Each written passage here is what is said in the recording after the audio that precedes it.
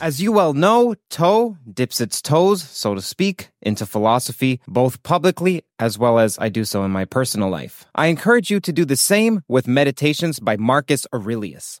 Nearly 2,000 years after it was written, this guide to personal growth remains eminently relevant for anyone seeking to lead a meaningful life. Meditations isn't your average self-help book. In fact, it was the emperor's personal journal, and this makes it useful not only as a form of propositional knowledge, but to aid perspectival knowledge, something that John Vervaeke talks about as exigent, though missing in our culture. We sit in this improbable, even preposterous position of having the opportunity to peer into one of the deepest, soul-searching, thoughtful, private questions, internal struggles that the once leader of the world thought about in his moments alone. Like, man, I would love to interview him if Marcus were a guest on Toe. Maybe he would be a fan of the CTMU. Maybe he would be a Kastrup sympathizer. I'll leave that up to you. Dive into the philosophies of Marcus Aurelius today with the book that Ryan Holiday said is the greatest book ever written. Meditations is available from Penguin Random House at prh.com/meditations. Yeah, man. One of the things that I'm kind of excited about is I talk a lot to the typical media that knows the very simplified version of what's been going on with the UFO mystery, but I also talk a lot with people who are just way into UFOs. I appreciate that you're neither of those, and we might have a different conversation. So yeah, anything you want to talk about that is interest to you and your audience is fine with me. Recently, I had the pleasure of speaking with Jeremy Corbell, a documentary filmmaker who specializes in what he calls the extraordinary, so UFOs, aliens, and the like. It might seem like a departure from the academic chaparral that you're used to from this channel, but keep in mind that the goal has always been to give you in-depth analyses on topics that are abstract in such a way that you can't find it pretty much anywhere else, because I believe you're far smarter than other podcasts give you credit for, and that if you don't understand some terminology or some mathematical concept, it's just a Google search away. You can learn it if you want to put the time in. Alternatively, you can go to the subreddit, a new one which is recently launched for this channel called r/theories of everything, dedicated to expositing on theories of everything. This level of somewhat recondite detail is necessary if we want to get to the bottom of the fundamental laws of physics rather than stay at the surface. Okay, so how does this all relate to Jeremy Corbell? Recall that I'm of the opinion that a large breakthrough is necessary in physics, and I have a feeling it's going to come from the outside, though I can't prejudice myself as to where the signal or series of signals will come from. The ordinary physics community draws the line at consciousness. You know this. The ordinary member of the public draws the line at the supernatural or the paranormal. Now, I don't draw those lines.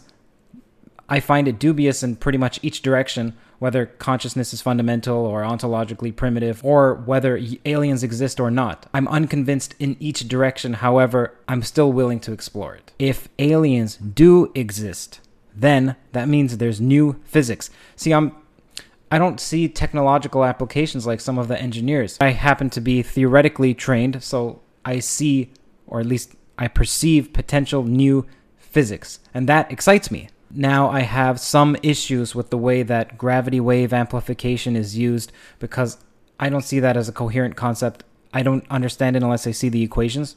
It's ill-defined to me. I also don't like the use of the word dimension to speak about alternate realities, because to me the word dimension is reserved for a degree of freedom. I also have a pet peeve of people saying space and time. There is no space and time. There's only space-time. Not even a hyphen. It's technically space-time. It's a four-dimensional manifold. It's one object. There's no such thing as separate space. There's no such thing as separate time. Either way, if during the interview you see me somewhat subdued or quiet during those parts, it's because inside my head I'm making a Wu-Yang dictionary-like substitution, and I didn't see the need to correct it in real time because it doesn't change much of the underlying meaning, and there's no sense slowing down the conversation for what will be perceived as pedantry. Jeremy Corbell is undaunted and has my respect and commendations. I'm lucky because this might be one of the most sobering and enlightening videos with him. Please support at patreon.com/KurtJaimungal if you'd like to see more videos like this, because right now I'm doing it pretty much pro bono, and it takes quite a bit of time to do the preparation, since the goal is to investigate with each guest at a more benthic level, deeper and more academic, let's say, than any other interview with them. Enjoy. I'm here with Jeremy Corbell. Thank you, Jeremy. I appreciate you coming on. Thanks for having me on, Kurt. You know, you and me are similar in that we're filmmakers. We're both one-man bands in that I write, direct, edit, produce, shoot my own films. How about yourself? Yeah, that's the only way I know how. I'd love to work with other people. I just haven't gotten there yet. So I do everything on my own. Right. What's the thought process that you go through to select the topics for your films? Yeah, well, the premise for each film that I've put out, I've done a lot of investigations. I haven't made films on each investigation. The premise has always been, can I move the ball forward? Can I bring something to light, show it in a way that hasn't been done before, that will alter the narrative, that will bring new information? And so that's kind of been my passion in one sense, is that I would like to uplift the visual aesthetic on this topic that I love, which is UFOs and the mysterious and the unknown, but that I can also move the ball forward. So that's kind of been my two-prong approach. I mean, I didn't know if I was a filmmaker. I'd never made films before. I lucked out. I put one out on Netflix called Patient 17. It was my first film ever that I submitted and got picked up. But with all of my films, what you'll see is that I'm trying to humanize the individuals who I'm speaking with. There's no script in the standard sense. They're long-form investigative documentaries where I embed myself in people's lives and their belief systems, their extraordinary beliefs. I'm not choosing sides and saying someone should believe this or someone should believe that. I always leave it open to the viewer, and I show it just as it is. This is what happened. This is what's going on. You need to decide for yourself reality.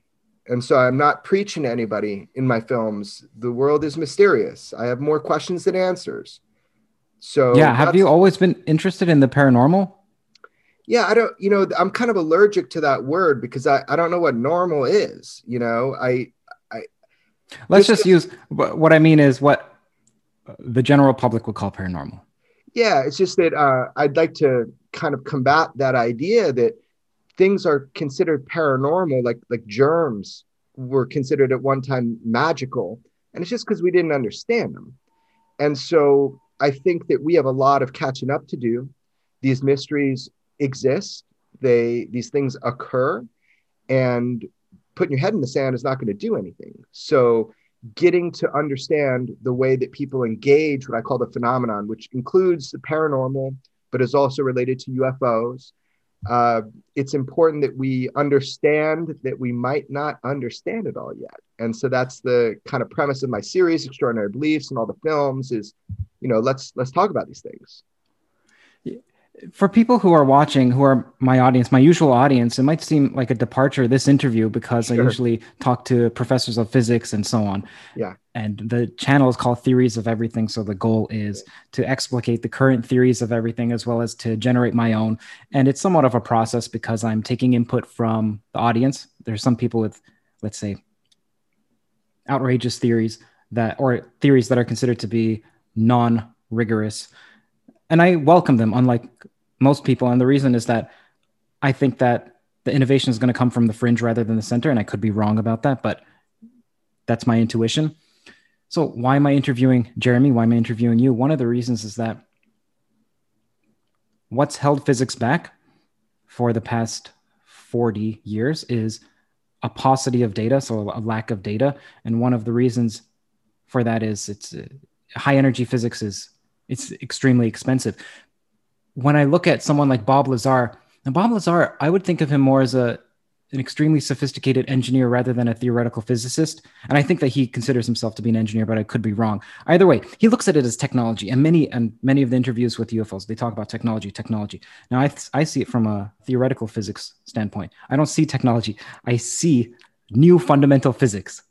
And I'm curious. I'm so curious if any of this is true. Well, there's breakthroughs for a potential theory of everything. For example, there's something called SO10.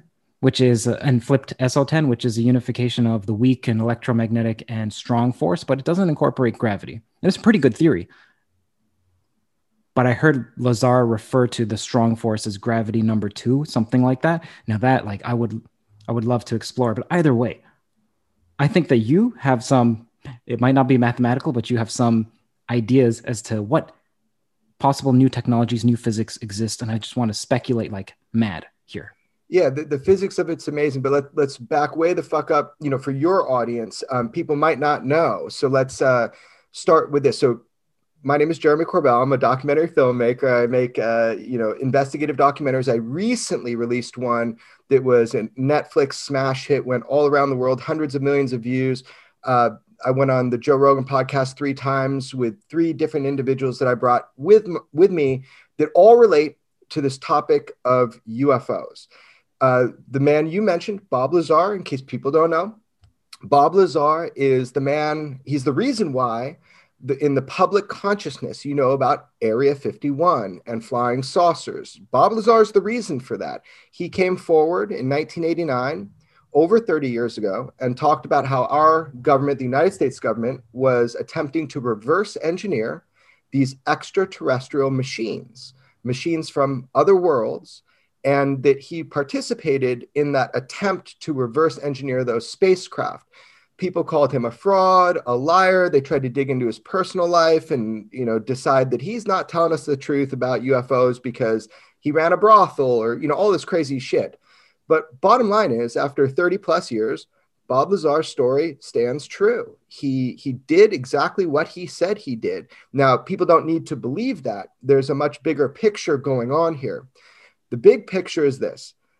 Does our government, the United States government or world governments, do they have craft from other civilizations, advanced civilizations that are technologically more advanced and operate in the realm of physics that is beyond our understanding? That's the question. Bob Lazar has always said, I can't prove everything in my story, but over time you'll see it's true. And the big thing for Bob was that Bob is a scientist. So the big thing for Bob was the science and technology that's being held back from humanity that are represented in these craft.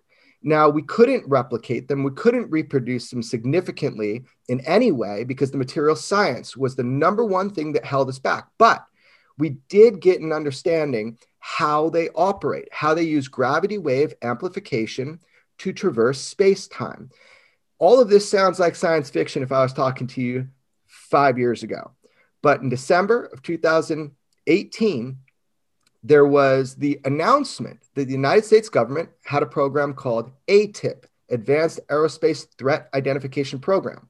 This program was tasked with identifying and tracking and trying to observe the flight characteristics and patterns of what we call UFOs, non-terrestrial vehicles.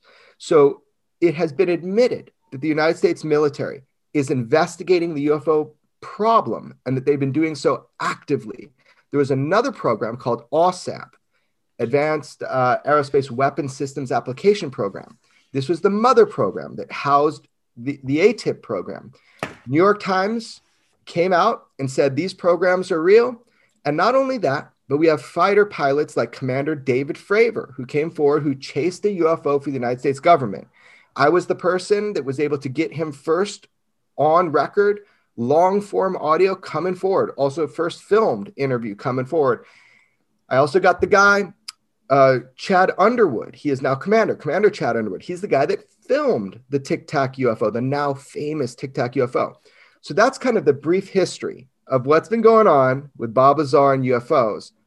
But we're now at a place we understand how they work. It is not against our physics how they work. We have to reimagine what we don't understand about physics. It's gravity wave amplification. Okay. At times, I'm going to slow you down or ask you to repeat because I don't know too much about this. I have a brief foray into the UFO phenomena. So when you say ATIP and OSAP and so on, I might get you to repeat them. One for our audience, but 2 for me to write down to ask you some more questions and to investigate later. I just learned about John Lear today. So I was just watching some of your, I think it was episode 1 about John John Yeah, Lear? I abandoned that project a while ago. I filmed with John for about 8 years, 7 or 8 years, and he's the godfather of conspiracy. He's not the touchstone of truth that I go to about the UFO thing. He's wild, but as an individual, I really liked him. So I filmed with him for about 7 or 8 years. Right. John Lear mentioned that he saw some object on the moon. Do you recall what he's referring to, or John that Lear he has told me a envisioned it? lot. John Lear has told me a lot of things, people living on the sun, that kind of thing. I would not take anything that John Lear says as, a touchstone of truth for the UFO topic. He is as fringe gets. I didn't Okay. document him because I believed him. I documented him because he's a character. He's the son of William P. Lear, inventor of the Learjet and the 8-track stereo and Motorola Company. And he's an interesting guy. Bob Lazar stands aside. Bob Lazar was an employee hired through EG&G to work at a subbase of Area 51 called Site 4, where he was tasked specifically with the power and propulsion of these non-terrestrial craft and trying to back engineer them. Who else do you find credible? There's Bob Lazar, John Lear, no. David Fravor, and then you mentioned the guy who actually took the video of the Tic Tac. Yeah, Who else? There's a lot of people in the UFO field, right? But there's individuals who are kind of keystones along the way. Why Commander Fravor is so credible? Because he's a trained observer. He's a fighter pilot with more hours than anybody that was out on that mission, right? And not only did he engage this tic-tac shaped UFO that defied our known physics, its propulsion system was a reactionless system. Usually things push something out the back and they go forward. This had none of that. It was a gravitational system. You could tell by the acceleration, the lack of the sonic boom, the instantaneous control, turns, and speeds. So Commander Fravor is a trained observer who came forward both in briefings to Congress, private briefings to Congress, as well in intelligence reports, and then publicly once I was able to really bring him out. He is credible because of who he is. And then, of course, there were other witnesses, and that's what makes for a good UFO case. There are other trained witnesses, and we have footage of that one. It's one of the famous 3 videos that was released by the Pentagon showing the world public that UFOs exist, they're flying with impunity in our airspace, and they've been here a long time. So, this is and not... when you say impunity, you don't mean that they're exempt from punishment. They would try to punish them if they could. It's just that we can't do anything about it. We can't do a thing about them. If you look at the 1952 flyovers in Washington, D.C., a very famous mass sighting that occurred on multiple weekends, and all the newspapers came in. Sorry, what was that? Do you mind repeating that? It's 1952 flyover of Washington, D.C. It's a mass UFO sighting that was covered on multiple weekends. We scrambled jets, fighter planes, and they literally could not catch up with these objects, with these craft. So when I say flying with impunity, what I mean is that there is a technology that somebody has, an aerospace technology, and that we are incapable of defense or offense when we try to compete with the maneuverability of these craft. This is something that has been occurring a long time. Additionally, there are incursions on military bases, documented incursions on nuclear bases, where these vehicles, these craft, have come in and have shut down our nuclear weapons. This happened at Maelstrom Air Force Base. There's a guy named Robert Salas, who is the man in the Minuteman bunkers. And he actually is a friend of mine, and we've gone through the case. It's now public. And this is something to know, that not that these things are hostile, just that they are much more technologically advanced than anything that we have. We work on reactionary propulsion systems. You know that? All airplanes, all aerospace, we still use the same rockets to get up out of Earth's orbit that we did 50 years ago. So this is a different technology. This represents not only a different technology, but this represents possibly a different advanced culture. And it's not something you can get around. The evidence is so weighty for so long that if people don't know about it, they haven't been paying attention. What do you think is the reason for the visitation? Oh, I have no idea. No idea. I could theorize all day long, man. Maybe they like our truffles. Well, here's one reason why I used to not believe, and now I'm not saying I do believe. It's just that I remain open. It's not a matter of belief, unconvinced. brother. It's not a matter of belief. It's true whether you want to believe it or not. I mean, there's documented cases, more evidence for this than there is for most things on planet Earth. There's more incursions. There's more evidence of UFO presence than almost anything. There's so many cases over so much time with so many credible witnesses. Now we have film footage, radar footage. It's not a matter of belief. So why do you think that they look somewhat like us, that they're a hominid, that they have two eyes, that they have two, there's something called convergent evolution, but it's not as if all intelligent species must converge to be like us. So I'm curious, why do you think it is that they look similar to us? I don't mean to be coy, but I don't know that they do. And the reason is when you first start looking into UFOs, you get all these ideas. You're like, they must be from other planets. Why are they visiting here? That's like, UFOs 101, the first thought you got. Then you're like, oh, they've been represented to look kind of hominid, whatever, bipedal creatures. The more you look into this, the more you realize all of that is not supported with the evidence. It turns out we don't know if these craft are from other solar systems or if it's stranger than that, if it's a dimensional reality, if these things are popping in and out somehow of our into our dimension. We don't know. We are so far behind in understanding it. Certainly, hard physical craft makes you think they're from other planets. For sure. Could be. Maybe they're looking at us like they would livestock, like a commodity. Maybe they have some investment in the human species for some reason. And this is the why they show or flex on the powers of our nuclear weapons, which they've done a lot. Additionally, the other thing that what do you mean when you say that? You mean that when we have done nuclear tests, the UFO sightings have increased? So there's a lot of information and evidence of the UFO phenomenon engaging our nuclear process. So everything from coming into very famous cases, like I mentioned before, Maelstrom Air Force Base. There is a UFO, a disc that came in and shot a beam of light down into the nuclear silo. And again, don't believe me. This is documented fact. This came out through FOIA. This came out through Information Acts. And it shut down our nuclear weapons. It was a display of power. So why are they doing that? Right? And they're not only doing it to us. There's also documented cases in Russia at the same time, at the height of the Cold War. So obviously there's some sort of message being sent where whoever's occupying these craft, whoever's piloting these craft, whether it be a physical being or an artificial intelligence, whatever's piloting these vehicles, they're showing us, hey, we can shut down your nukes at any time. So I would suggest everybody look into that. So you don't just look at this guy and say, oh, a crazy guy told me this. Look into it. This is something that is verifiable fact.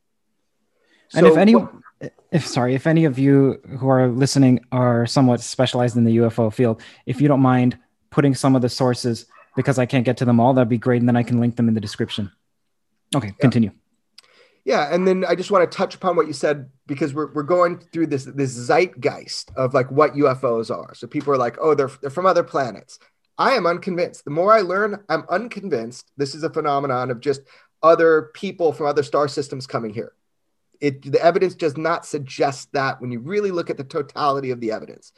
It's not just flying saucers, shaped as saucers. We have all shapes and sizes of vehicles that shouldn't be existing in our skies. Again, Commander Fravor chased a Tic Tac shaped UFO. There's a very famous case called the Phoenix Lights, and this is a mass sighting of a triangular shaped craft, like a mile wide. We don't have anything like that in our arsenal. And people that you speak with who actually saw it, I interviewed a doctor and a lawyer, husband and wife, who saw it. And this thing came over, it touched mountain to mountain. So it was over a mile wide. And when it came over them, totally silent, it was like as if there was a bubble around them of silence, like all the crickets stopped, everything. And they're looking at what would have been the bottom of this thing. And it looks like waving of glass, like they can see the stars through it. And there's a lot of reasons that you can see different optics when you see these craft because of how they're powered, how they distort, how they navigate is through a propulsion system based on gravity. And as we know, gravity distorts time and space. So you can get an optical illusion just looking up at these things. Back to the beings, because this is always exciting. People will say, well, they look like us, they're bipedal. No, that's not true. There are so many cases of the grays, right? That's what you're referring to, this popularization of the gray alien. And yeah, a lot of people have seen that. Betty and Barney Hill were the first abduction case to identify this type of being in the pop culture. However, there's been a lot of reports of different types of operators of these craft. They look very different than that. So I can't say for sure that we're being visited by another planet. I can't say for sure that these things look a certain way. Again, these could be artificial cyborg intelligences that are just being controlled by a super intelligent AI. We don't know who's controlling and piloting these craft. They could be drones. When you say that it's not necessarily from outside of our solar system, then do you mean that it's us in the future? Or do you mean that it's, when you say another dimension, I'm unclear. So please speculate away. I'm unclear. I don't even know what another dimension means. I'm not that smart. I just know that the evidence doesn't suggest that this is just people from Zeta Reticuli star system coming in and visiting us because they like our mushrooms. I mean, I don't know. But people have theorized that these are extratemporal beings by the nature of time travel itself, or by the nature of gravitational travel itself. You do have distortions in time and space. So some people say they're extratemporal. They're us from the future. I have no idea. The evidence doesn't suggest that to me. But the more exotic theories is this idea of extra dimensionals, that there are these kind of perforations in our reality, in our dimension, and that beings and yet craft can come through. Now, I don't know the physics of it. I don't know if that's true.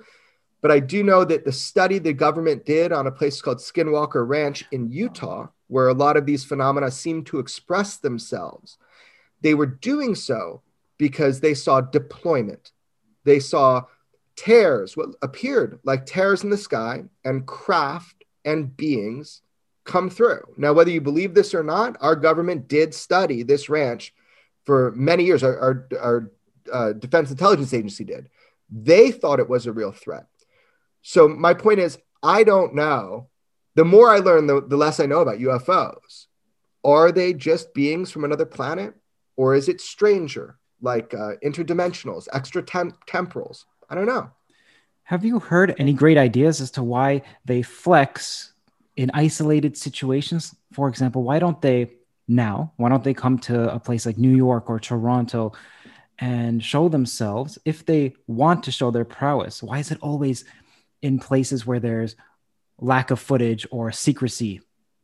Well, we no longer have lack of footage. There's lack of high resolution footage, let's say. Okay, but that's another misnomer, because the FLIR the @FLIR footage, it's not like an iPhone. Those things are targeting systems. They're weapon systems. Those are multi-million-dollar camera systems. They're just showing you a thermal signature because of they want to look for thermal signatures to see how these things are propelling. So if you had a normal camera, you'd get less information. So the footage, albeit square, black and white, and grainy, gives us more information about that vehicle, the Tic Tac UFO in 2004 off of the west coast of California, than if you had a normal camera. But to your point is, well, if they're here, why haven't they landed on the White House lawn? Why haven't they said, hey, we're here? And a lot of people, over centuries have asked that question. It's like, what are these things and why aren't they presenting themselves? I would argue that they are, that they do so in a very delicate and intricate manner, that they do so to a variety of individuals throughout time. Obviously, if they wanted to show great power, if they wanted to show a great force, they could do so. They could shut down our nuclear weapons or turn them on. So there you go. Maybe there's a program in place. I would like to believe it's an educational program, that over time we're being acclimated to this other reality. I don't know that to be true. maybe, as I said before, there's a reason, like a prime directive, if you're a fan of, Star Trek or that kind of thing, or non-interference. Maybe they're just making sure we're not blowing ourselves up. I don't know. Have you explored any connections between psychedelics and aliens? Personally, yes. I love some mushrooms. Because there are different classes. There's like the mushrooms, and there's LSD, then there's DMT, which is like psychedelic 2.0. And that one, apparently you can get to places where you can speak to other beings and other forms. And I'm curious if I'm interested. Same. I'm interested in, the expansion of consciousness and what exists within our consciousness that is untapped. So, my psychedelic experiences have been beautiful. I never have communed with the aliens or anything. I don't know if there's a direct connection. A lot of people have these great ideas that, the planet was seeded from outer space on an asteroid by mushrooms to enhance, Homo sapien and bring them up to in intelligence. And I mean, that's a Joe Rogan theory. I don't know. I just know that people do draw that connection in that the expanse of our consciousness seems a little bit less limited when you open these doors of perception through things like psychedelics, properly used, maybe ceremonially used and not frivolously used, going to a rave or something. But I don't think they're the key, and I don't think they're the answer. And I think that if we were going to learn something from them about these visitors, we probably would have learned them thousands of years ago. Human beings have been doing psychedelics for thousands of years. So I wouldn't go jump and do a whole bunch of psychedelics to try to commune with the aliens. It's not going to work. Why do you think it is that the government released some of the videos, the Tic Tac video in particular? I know specifically why.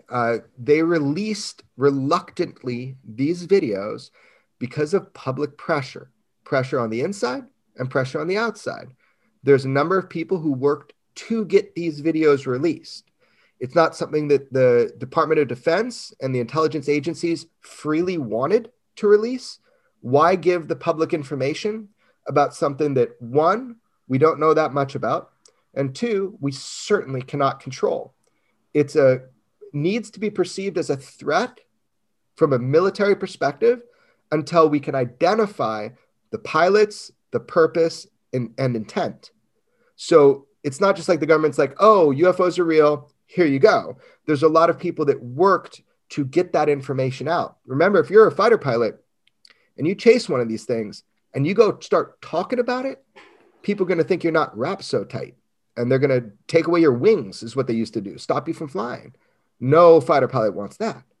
So now they're trying to make it, there's actually new policies that have been promised to make it easier for people to report these near misses, they call them, like close encounters. And if we do that, then people won't be stigmatized as much and we'll get more data. So you think it's because perhaps they want more data and they just want to destigmatize it? I don't know that's, I think they have way better technology than the civilian world. I don't think they need us anymore, for UFO data. I think that they can track something the size of a golf ball coming in from outer space. So I don't think they need more data. I think it was just public pressure. People know this stuff is real. They see it. Pilots see it. Individuals see it. I mean, it's tracked on radar systems. It's hard to continuously cover it up. Mm-hmm. I want to defend you for a bit because you take a lot of flack, and I feel like much of it is undeserved. We're going to get into some of the criticisms of you. I'm curious as to what you think about them. Sure. But the way that I view it is there are very few people with the breadth of knowledge that you have when it comes to this topic. And this topic is extremely prepossessing. It's frightening. It's also enrapturing. And I see you like maybe George Knapp can rival you. So George Knapp is like you on Benadryl, and you are like George Knapp on Ritalin. So I like George Knapp, at least from what I've seen of him. And I'm a fan of you, so I wanted to defend you. Against what? What have people said? Let me know. Tell me.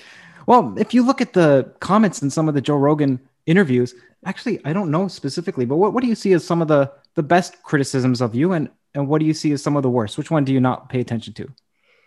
I've stopped paying attention to other people's perception of me a long time ago. It's not important to my well-being. It's not important to my spiritual evolution or personal evolution. Uh, I have friends that have completely different points of view than I do, but social media really allows people to be so anonymous that they speak like with authority about something that they don't have authority on. So, yeah, man, people, they hate me for my beard. They hate me for my attitude. They hate me for talking. If I say a word, I shouldn't be able to say that word. So I don't really care. Sure, if I were to go in and read thousands of comments, on the Joe Rogan podcast, that would be the worst thing I could do in my life, because it's just like people call you a shithead over and over. You might start believing it. But ultimately, I know who I am. And the truth is, I'm a curious individual. I want to get closer to the truth. I'm not afraid of speaking up and saying what I believe to be true, or what I know, or what I don't know.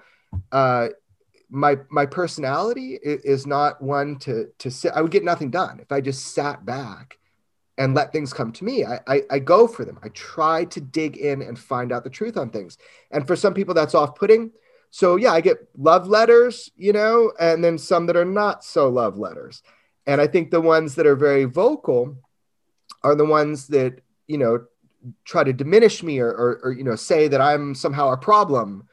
All I'm doing is making films. I can't believe people give death threats for making films. Whoever watches a film finds out the guy that made the film and threatens to kill him. I mean, that's crazy. It's complimentary in some sense.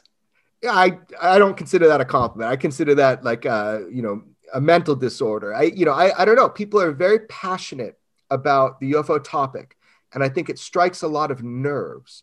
And I think that you see that polarization in social media comments. So what you're bringing up is a lot of people talk shit about me. That's what you're bringing up.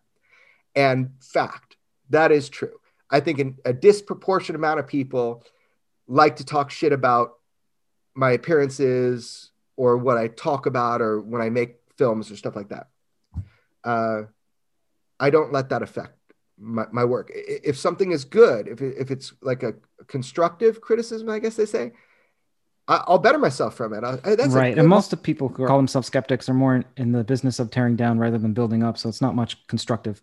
Oh, no. Yeah. Skeptics are like debunkers, people that just are trying to prove something without looking at all the evidence. I'm hands off there. You can't help someone like that. You can't help them. It's a mental sickness. It's a mental gymnastics. Well, to defend you and to defend debunkers, there is a place for them because you need to know your harshest critiques in order to strengthen your own theory. But then at the same time, I'm also a fan of, there's something called the Mayeutic method. It's a Socratic method of eliciting ideas. And I don't see them as engaging in that. They may say that what we're doing is trying to get to the truth, but the truth is also in part a creative process and not just a purely destructive one. Yeah. And there's a difference between somebody who's skeptical, because believe it or not, I am extremely skeptical. I have to deal with so much bullshit, so many lies in the UFO field that I've honed myself to have a bullshit meter. I mean, I am as skeptical as they come, but I'm not a debunker. Debunkers are people that try to just say what Commander Fravor saw was a reflection inside the hood of his airplane, and forget the radar data, forget the other pilots that saw it, forget the internal investigations through the Defense Intelligence Agency. None of that matters. He saw a reflection inside his cockpit. That's ridiculous. These are ridiculous people saying ridiculous things to try to presuppose, their initial assertion. I'm curious about how you structure your day. What time do you wake up, and how long do you work for? And do you have to work in solid blocks? How do you get inspired? I don't advise anybody to take my advice on how to structure your life. See, I don't think I've got the model life. Forget about advice. I'm just curious as to how you do it. Yeah. Okay. Well, I was a mixed martial athlete my whole life. So starting at 9 years old, up until 2004 is when I officially stopped, training. I was a very dedicated physical individual. So from training to meditation to diet, very strict. I trained probably, 8 hours a day.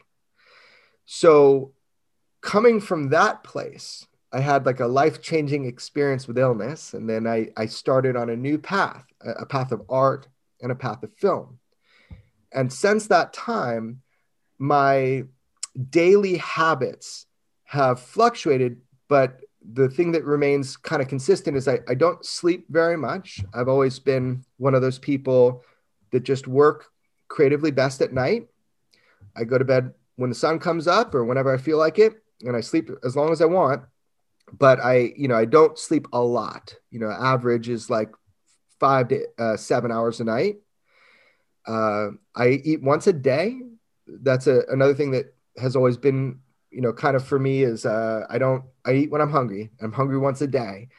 I don't know. I like beer more than water. Do you meditate still? Not in the same way.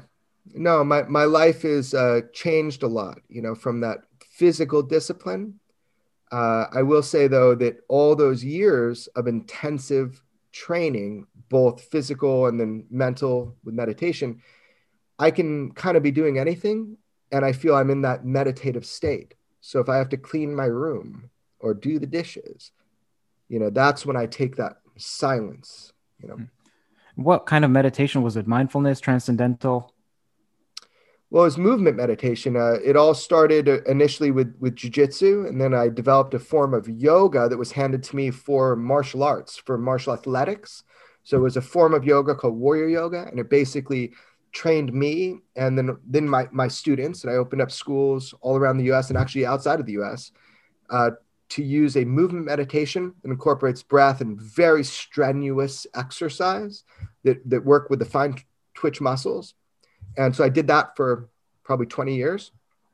And, then I did seated meditation. I traveled all around the world looking for people to learn from martial arts to meditation, to healers, to seekers, to, I've been all around the world. This is before your foray into filmmaking, or this is afterward? Yeah.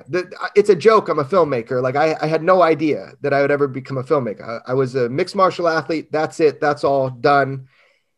And, then I got an illness, and it transformed me. I was not able to be physical in the same way. It's called valley fever. And, a good year of my life, I could barely walk. So it just changed my trajectory, and I fell into filmmaking. And then I realized that I could do it, that I could do it well. How is it that you get the funding to do the films? Do you just go in? It's all myself. What does it cost? I have to buy a couple cameras, and I have to travel places to talk with cool people. I mean, it's all my own personal. There's no big budget. I don't have a big company. It's me, a couple of cameras, and travel. Yeah. I mean, I survive off of real estate. I manage properties. People don't know that because they've never asked me. But yeah, when I was much smarter in my martial arts days, I bought a couple properties. So I manage those properties, and that funds my, fuels my film funding. Hear that sound? That's the sweet sound of success with Shopify. Shopify is the all-encompassing commerce platform that's with you from the first flicker of an idea to the moment you realize you're running a global enterprise. Whether it's handcrafted jewelry or high-tech gadgets, Shopify supports you at every point of sale, both online and in person. They streamline the process with the internet's best converting checkout, making it 36% more effective than other leading platforms. There's also something called Shopify Magic, your AI-powered assistant that's like an all-star team member working tirelessly behind the scenes. What I find fascinating about Shopify is how it scales with your ambition. No matter how big you want to grow, Shopify gives you everything you need to take control and take your business to the next level. Join the ranks of businesses in 175 countries that have made Shopify the backbone of their commerce. Shopify, by the way, powers 10% of all e-commerce in the United States, including huge names like Allbirds, Rothy's, and Brooklinen. If you ever need help, their award-winning support is like having a mentor that's just a click away. Now, are you ready to start your own success story? Sign up for a $1 per month trial period at shopify.com/theories, all lowercase. Go to shopify.com/theories now to grow your business no matter what stage you're in. Shopify.com/theories. Razor blades are like diving boards. The longer the board, the more the wobble, the more the wobble, the more nicks, cuts, scrapes. A bad shave isn't a blade problem, it's an extension problem. Henson is a family-owned aerospace parts manufacturer that's made parts for the International Space Station and the Mars rover. Now they're bringing that precision engineering to your shaving experience. By using aerospace-grade CNC machines, Henson makes razors that extend less than the thickness of a human hair. The razor also has built-in channels that evacuates hair and cream, which make clogging virtually impossible. Henson Shaving wants to produce the best razors, not the best razor business, so that means no plastics, no subscriptions, no proprietary blades, and no planned obsolescence. It's also extremely affordable. The Henson razor works with the standard dual-edge blades that give you that old-school shave with the benefits of this new-school tech. It's time to say no to subscriptions and yes to a razor that'll last you a lifetime. Visit hensonshaving.com/everything. If you use that code, you'll get 2 years worth of blades for free. Just make sure to add them to the cart. Plus 100 free blades when you head to hensonshaving.com/everything and use the code everything. Okay, so pretty much you just need money to live, and then you like doing filmmaking, so you go out and filmmake, and then you can maybe sell some copies of the film, get some money that way. But either way, you're just self-funding because you're interested in it. Yeah, it was never a question. I didn't even know I was going to put movies out. The camera, it was like a gag. You know, the camera was like my passport into people's lives. Right. You know, I just wanted to learn from them. And I found out real quickly, you point a camera at them and they start talking. You know, they're telling you stuff they've never told their families before. So making a film was just me sharing my life experience, what I have learned, who I have met. And I was very lucky in that aesthetically, you know, companies like Netflix were like, fuck, this is good. And they were like, we're going to put it out. So finally I'm making money on my movies. Let's go through some of the creative process. What's going on the board behind you? How do you structure your scenes? And is that helping you structure your scenes? Well, yeah, it's kind of like a free association wall in that, you know, I get my base ideas, like even the title of a film. I go through a bunch of different versions. And then, yeah, what I'll do is I'll structure the footage that I have. I think I do this probably the worst way possible in that I edit all my footage. So usually people film for a few years and then they take portions of it to piece together a film. Right. What I do is I come home after filming and I edit every single scene in its full length to perfection. So when it comes time to putting together a narrative in a movie, I already have these perfectly edited long form scenes, and I'll go in and grab a piece from there, sew it in there. So I edit all my footage. I don't ever let something sit. How do you choose when to put some of those interludes or some of those recreations? Like, for example, this isn't a recreation, but you filmed, I think it was John Lear's kid with fake blood. Oh, yeah. As well as like there's you walking into the desert with a voice. I'm just curious, do you see them as, okay, I have scene A and scene B and you need to connect them? What makes you create a scene that wasn't filmed in field? Right. So really for me, it was when I was, let me use a concrete example. So I was the Bob Lazar film. So I've got a director's cut version. It's really long, right? And I'm like, okay, it needs to be about an hour and a half. How can I tell this 30-year story in an hour and a half with this huge movie that I've already cut? So it's about paring it down to be the most pointed. What are the most important parts? And I brought it down. Then I got to a point where I was like, I need to put something in there to show the moment that I got notified about the FBI raid on Bob Lazar's business. So I'm free to film. I have my, my studio I can film in. So exactly like it happened to me that morning, you know, I brought the text onto my phone and filmed at different angles in that pink intro to the film. It was to give people this cinematic feeling of what it was like when I actually picked up my phone and called George Knapp and Bob. I was like, what the fuck just happened? So I insert these parts to the movies based upon kind of what I feel is lacking. But it's really easy, man. Pick up a camera. The world is out there. There's a lot to film. How long is this director's cut? Is it ever coming out? I don't know. I think I'll put it out in sections. So the Bob Lazar, Area 51 and Flying Saucers, that's the name of the Netflix film. imagine there's thousands of hours of footage with Bob that I have surrounding him, his life, his entire family, all the other investigations that I've done surrounding Bob's story. The movie is an hour and a half. So what I've been doing is on my Netflix or my YouTube channel, I've been putting out extended bonus scenes or deleted scenes, I'm calling them. And so that's so that people get to see these longer interviews with Bob. Yeah, okay. Now, just to get into some nitty gritty, I'm curious as a filmmaker, does that violate any of your contract with Netflix? How is it that you can reuse the same footage or you don't? Oh no, I'm a completely independent filmmaker. My contract with Netflix, I let them use the movie for a certain amount of time. See, I own everything. I own all my own content. I allowed them to use the hour and 30 movie to put on their platform, but I am the owner of all my own content. So that's how it works is I gave them the hour and 30 section. Cool. Let's get to this background one more time because I'm curious about it. Why don't you take me through a specific example? How is it that you make the connections? To make the connections to what? You said that what you have is almost like somewhat of a madman approach where you put different pictures on the wall. Maybe you draw lines and you put together, I'm assuming, either a theory or a theme, or you're trying to prove a certain point. Can you take me through an example of your creative process? Yeah, sure. Well, the main thing really is, again, I'm trying to uplift the visual aesthetic for UFO films, right? So I want people to be enticed by the look and the feel, kind of the playfulness of a film. I don't want it to be this dry, ancient aliens kind of, this happened on this day. With my films, I try to give a little bit of personal character to it. So that's why I had like Mickey Rourke, the controversial Mickey Rourke, narrate with like a mouthful of gravel in my film. I can barely understand him. A lot of people say that's the point, shithead. The point is to get people to listen and be enthralled by his strange voice.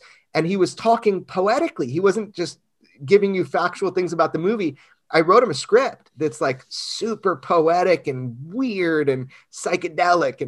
And so you're talking about my chalkboard wall. So wherever I've lived, I've done a coat of magnetized paint, and then I've done chalkboard paint. And I get neodymium magnets so that they're very strong super magnets. And I can put up pictures and kind of use the wall as kind of like how the movie's playing out and how to structure scenes to some degree. Everything from music and the soundscaping that I've done, which is very intricate. If you've listened to any of my films. You do your own music? Well, I work with a couple musicians that give me the same beats in sections of tones, not like usually full songs. And then I weave all of those hundreds of sections into songs. There's a guy named Red, Blue, Black, Silver, who I worked with for both Hunt for the Skinwalker, which is my film on Hulu, and then the Bob Lazar Area 51 and Flying Saucers. And he sometimes gives me larger songs, but he gives me a lot of just audio clips. So I soundscape the films over the months by using certain tones for certain people to create an emotion. So yeah, I guess the wall is kind of where I can take these investigations and say, I've talked to this person. They said this. This is the next person I have to call. They're going to connect me with them. It's like an active board for me when I'm doing these investigations, because a lot of times they're happening during the filming. So same with the Bob Lazar thing. When I got the guy who did Bob Lazar's security clearance to work at Area 51, at first he was going to go on camera with me. And then he basically decided not to go on camera with me because it was explosive, what he had to say. He goes, I remember Bob. I did his security clearance. So all I could do in the film is report on that. Trust me or not, I talked to the guy. His name is Mike Thigpen. And I got a hold of him. After 30 years, I was able to find him. You mentioned George Knapp. George Knapp is an investigative reporter out of Las Vegas, Nevada. He's the guy that broke the Area 51 story on Bob Lazar. You had mentioned him earlier in the interview. George Knapp has been a mentor to me. So George has helped me with my investigations. And I've done a couple films with him. He's featured in 2 of my 3 major films. Right. You used some of his footage in Skinwalker, correct? Absolutely. That was footage the world had never seen. He had been documenting Skinwalker Ranch for like 20 years. And he wasn't allowed to put the footage out, but I was able to get it for that film. Yeah. Do you think aliens have communicated with our government explicitly? Yeah, I'm curious about that myself. I'm not sure. Look, it's step one time, man. Step one is the general public needs to get caught up. They need to get caught up with the fact that the UFO presence is real, that we are being visited on a regular basis by an intelligence that are flying hard craft that are far outpace our technology. And we think we know how they work. Our government thinks they know how it works.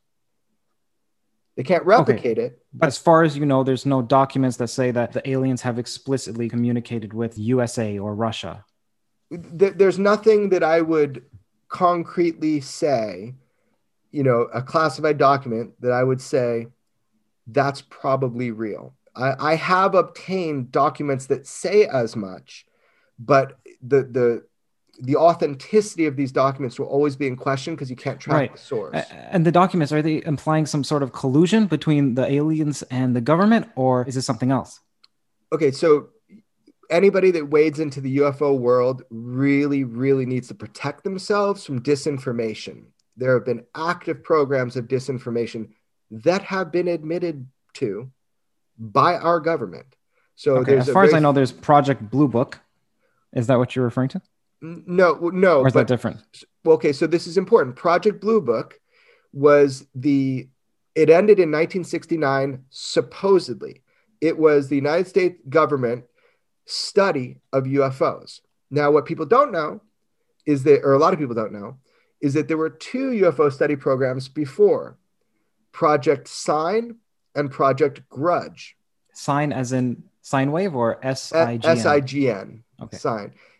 Project Sign and Project Grudge. And then it was Project Blue Book. And this is the one that's very famous that everybody knows about, where the U.S. government said, the famous saying where J. Allen Hynek, who ran Project Blue Book, said that one of the UFOs was swamp gas. You ever hear that? Oh, it's probably swamp gas. It's a very famous thing that people say to debunk UFOs. J. Allen Hynek, who ran Project Blue Book, later apologized for that because he knew the UFO topic was real, and he was mandated to, quote unquote, demystify the UFO topic to the public. So Project Blue Book was a sham. And now everybody knows that there are cases that they can't describe, but their mandate was to try to calm the American public. And wait. Again, sorry, I have to cut you off because I'm trying to understand this. So there's Project Blue Book, and what that was a disinformation campaign by the American government? Ultimately, it's been revealed that it was at best a disinformation project, in that this was the official study of UFOs by the United States government.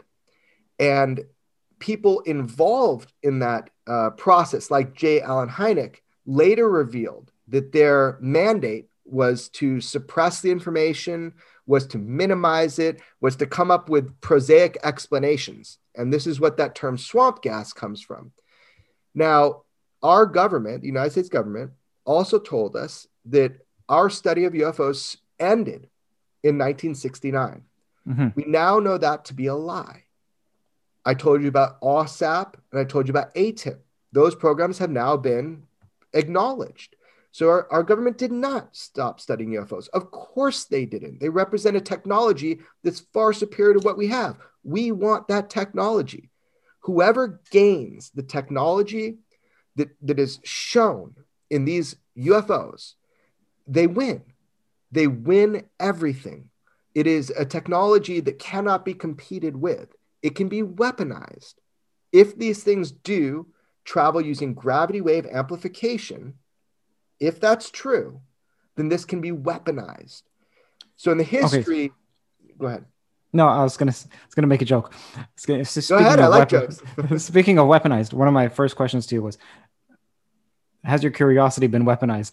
I asked the audience for a few questions, and someone said that. Ask him if his curiosity has been weaponized. I didn't get it until I watched a few interviews. And my curiosity has been radicalized. Are you kidding me? What I've learned through all of this? Are you kidding me? Yeah, of course, man. so for your audience that doesn't know, I am accused, rightfully so, of saying weaponize your curiosity almost every time I talk. And I make a point of doing it. I think it's hilarious. And I think I like to see people get so upset about it. What does weaponization have anything to do with it? You know, look, your curiosity is your greatest weapon, man. It's what allows you to ask questions, right? If you don't ask questions, you're never going to even get close to the answers. So I always make the joke, weaponize your curiosity. Yes, my motherfucking curiosity has been weaponized. I got a few IMDb credits here for you. Apparently, you're still working on them. So there's Extraordinary Beliefs. It says it's a TV series or filming. Immaculate Deception filming. Indelible filming. Truth Embargo filming. Storm Area 51 filming. And then post-production on Looking Up and Moonwalker. Is that true? Or are you just pretty much working on some other project? And I think people are going to be really upset if they try to put me on a timeline. I'm one person. Yeah, I'm filming on all of those. Some of them I think are probably finished filming, and you know, depending on where I put my effort next, you know, I'll come out with that film. For example, Immaculate Deception. I filmed, as I said, for 7 or 8 years with John Lear. That's that movie. I could make that movie right now. I could cut that movie. It's not the time for it. It's not the time for that movie. So all of those are projects of mine that are in the phase where they can start being edited, but I don't know what I'm coming out with next. I haven't chosen. How do you decide when the time is right to release a particular film? Right. So for Hunt for the Skinwalker, which was my second big film, came out on Hulu, I knew it was time for that film to come out, because if you watch the beginning of that film, we announce that there's about to be a paradigm shift about UFOs in the public. That is before the New York Times article came out identifying the UFO study programs. So because I had prior knowledge that the US government was going to announce through the New York Times that this was going to be announced, I knew that film had to be made, because what people didn't know is that a lot of those programs specifically tied back to Skinwalker Ranch. Skinwalker Ranch had been a mystery before my film. Nobody had ever seen footage from inside of Skinwalker Ranch come out into the public domain for 25 years. Never happened until my film. So I knew it was, yeah. No, continue, please. I knew it was time to release that film. I knew it was time for that film because I had pre-knowledge that these UFO cases were going to come out through the New York Times. Speaking as a filmmaker, how long did it take you to develop the relationship so that you can get inside knowledge? Because if you're just someone from the outside, even if you say, well, I'm making a documentary on topic X, you'll get a surface level clearance, let's say, and you don't have the connections. How long did it take you to build it? And what'd you do? What tactics? I have a charming personality. Can't you tell? That's my best tactic. Great. I'm not. Look, I'm not in the military. I don't have a security clearance. I've never signed an NDA for anything. I mean, you know, I'm lucky. I have a good mentor in George Knapp. He's certainly opened a lot of doors for me with you know, witnesses, I'd like to say, you know. And I think just over time, I've been persistent about it. I've been interested in UFOs before I started making movies. So I've been able to be let into the Annapolis Naval Academy and sit in on classes, you know, that have to do with aerospace. I've made great connections with individuals who would have access to these UFO based programs within our government. And I've never burned anybody. I've never spoken out of school. So the people that have come forward to me, I've never burned them. So imagine what I'm showing you in my films and the information that I'm bringing forward. There's a lot more that I've never said because I would never burn somebody for giving me information. Has the government ever contacted you or followed you, or have you received any threats or strange occurrences like Lazar had his doors opened and his gun that was in his glove compartment put on his seat and so on? Yeah, no, I've only been assisted by individuals within government and agencies. The only strange thing that ever happened to me was that raid on Bob Lazar right in the middle of my filming. And they waited. We have the documents that show that they were watching, you know, in preparation for that raid while I was there in Michigan filming Bob. But they waited till the cameras were gone. I mean, last thing they wanted is somebody filming this raid. So that's the only images we have was Bob and his employee just snapped some photos during it. And that's where you see the 15 or so or more people. So I've never had any negative thing. People actually call me with tips all the time, whether they can go public or not go public. People now come to me, and that's interesting. So I think just over time, people have realized, and they've told me this. People call me after the Lazar film. They're like, I know Bob's telling the truth, and here's my little one thing I can tell you, but I don't want anybody to know it came from me. And they contact you over phone, text, email, or in person, or letter, or what? It always begins with email, or usually begins with email. So they text my editor Katrina, and then she'll sort through. There's hundreds of messages a day. A lot of them are from crazy people, and then she'll send me the ones that are seem promising, and then some people want to talk on Signal or an encrypted app or Proton Mail. Okay, let's get to this Bob Lazar raid, because I was unclear about something when it was shown in the film. So let's say you were talking to Bob, some forested area, if I recall. I could be wrong. Either way, whatever. You're talking to Bob. I remember seeing trees. So there's some trees. Is it away from his house, or is it right in his backyard? Yeah, well, he in Michigan, he had a large property, and the scene you're talking about, just for your audience.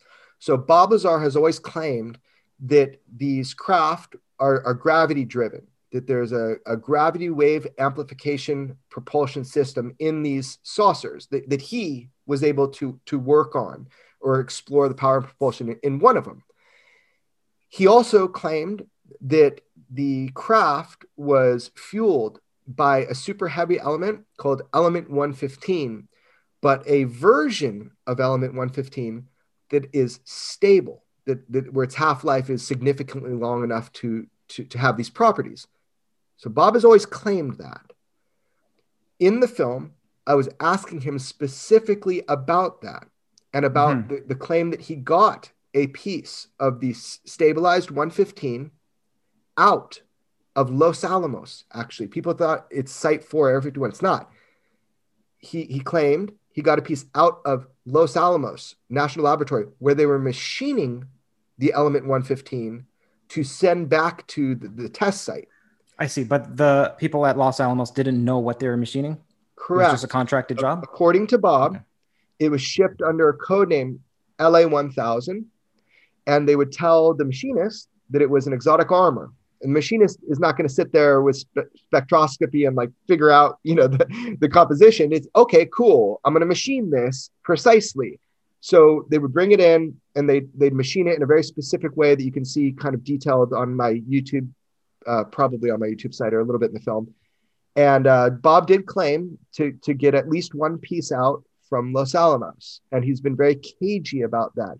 Although he did do an experiment, a cloud chamber test, and there were witnesses, and I've spoken with all of them. There were witnesses in the room with him at home. And I'll tell you this, Bob believed that he had a piece of element 115. His friends who were scientists, many of them scientists, George Knapp saw the experiment as well. They believed that he had a very unique element that had properties that had yet to be seen. And this is before laser pointers, right? So they were doing a cloud chamber test to show how light bent because of the, I guess, gravity differential with the piece of 115. If you had a laser pointer back then, you could just shine a laser over it, and if it was real, it would have bent. But they didn't at that time. It weren't readily available. This was 1989. So they did a cloud chamber experiment in Bob's backyard. I mean, Bob's a smart guy. He built 2 particle accelerators, one in New Mexico and one in his bedroom in Las Vegas. He's a very technical guy and a really interesting scientist. And so that talk in my movie, in the forest, was, I don't know, 600 meters away from Bob's front door, right? It's a pretty significant distance on his property. And we thought our conversation was private.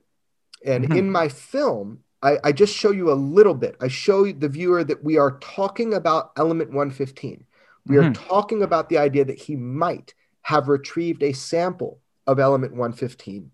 And if you believe that he did, that might give a rational explanation for the intense FBI multi-agency raid of his facility, which happened the next day, the day I left. So that was the point in the movie. Now, of course, I fast forwarded through that scene in the movie. I am not showing the contents of that conversation. Okay, so is the insinuation that the FBI or the CIA or whatever it may be was listening to you, even though you were 600 meters away from the house? Oh, they were, yeah. So, like with some sort of shotgun microphone, or we or don't they placed transmitters? Man, I got to tell you, it drove us crazy. I mean, Bob initially thought I talked. You know, Bob, all the fingers were pointed at me from Bob and Bob's friends. You know, I was the guy with camera equipment, recording devices. And when they came and said, we know you had a conversation and we know, you know, some of the specifics of that conversation, it terrified us. Okay, so let me break this down for you so it doesn't sound so cloak and dagger. We go out to where we thought was remote on Bob's property out of precaution. We're about to talk about element 115. We're about to talk if Bob Lazar got element 115 out of Los Alamos, this super heavy element that apparently was brought here, 500 pounds was brought here from somewhere else, and our government was using it in these non-terrestrial craft. I mean, it's a wild thing. And if Bob Lazar is telling the truth, just consider that for a second. Just for a second, consider that Bob Lazar is telling you exactly what happened. The United States government is reverse engineering UFOs, alien spacecraft. They're trying to, and that they have some.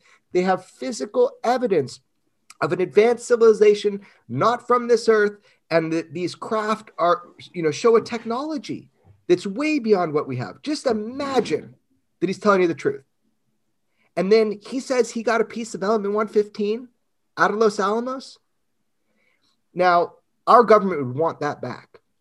Yeah. So the idea is this is the one thing that's keeping him alive, is that he's got this piece stashed somewhere. So he's about to tell me about this.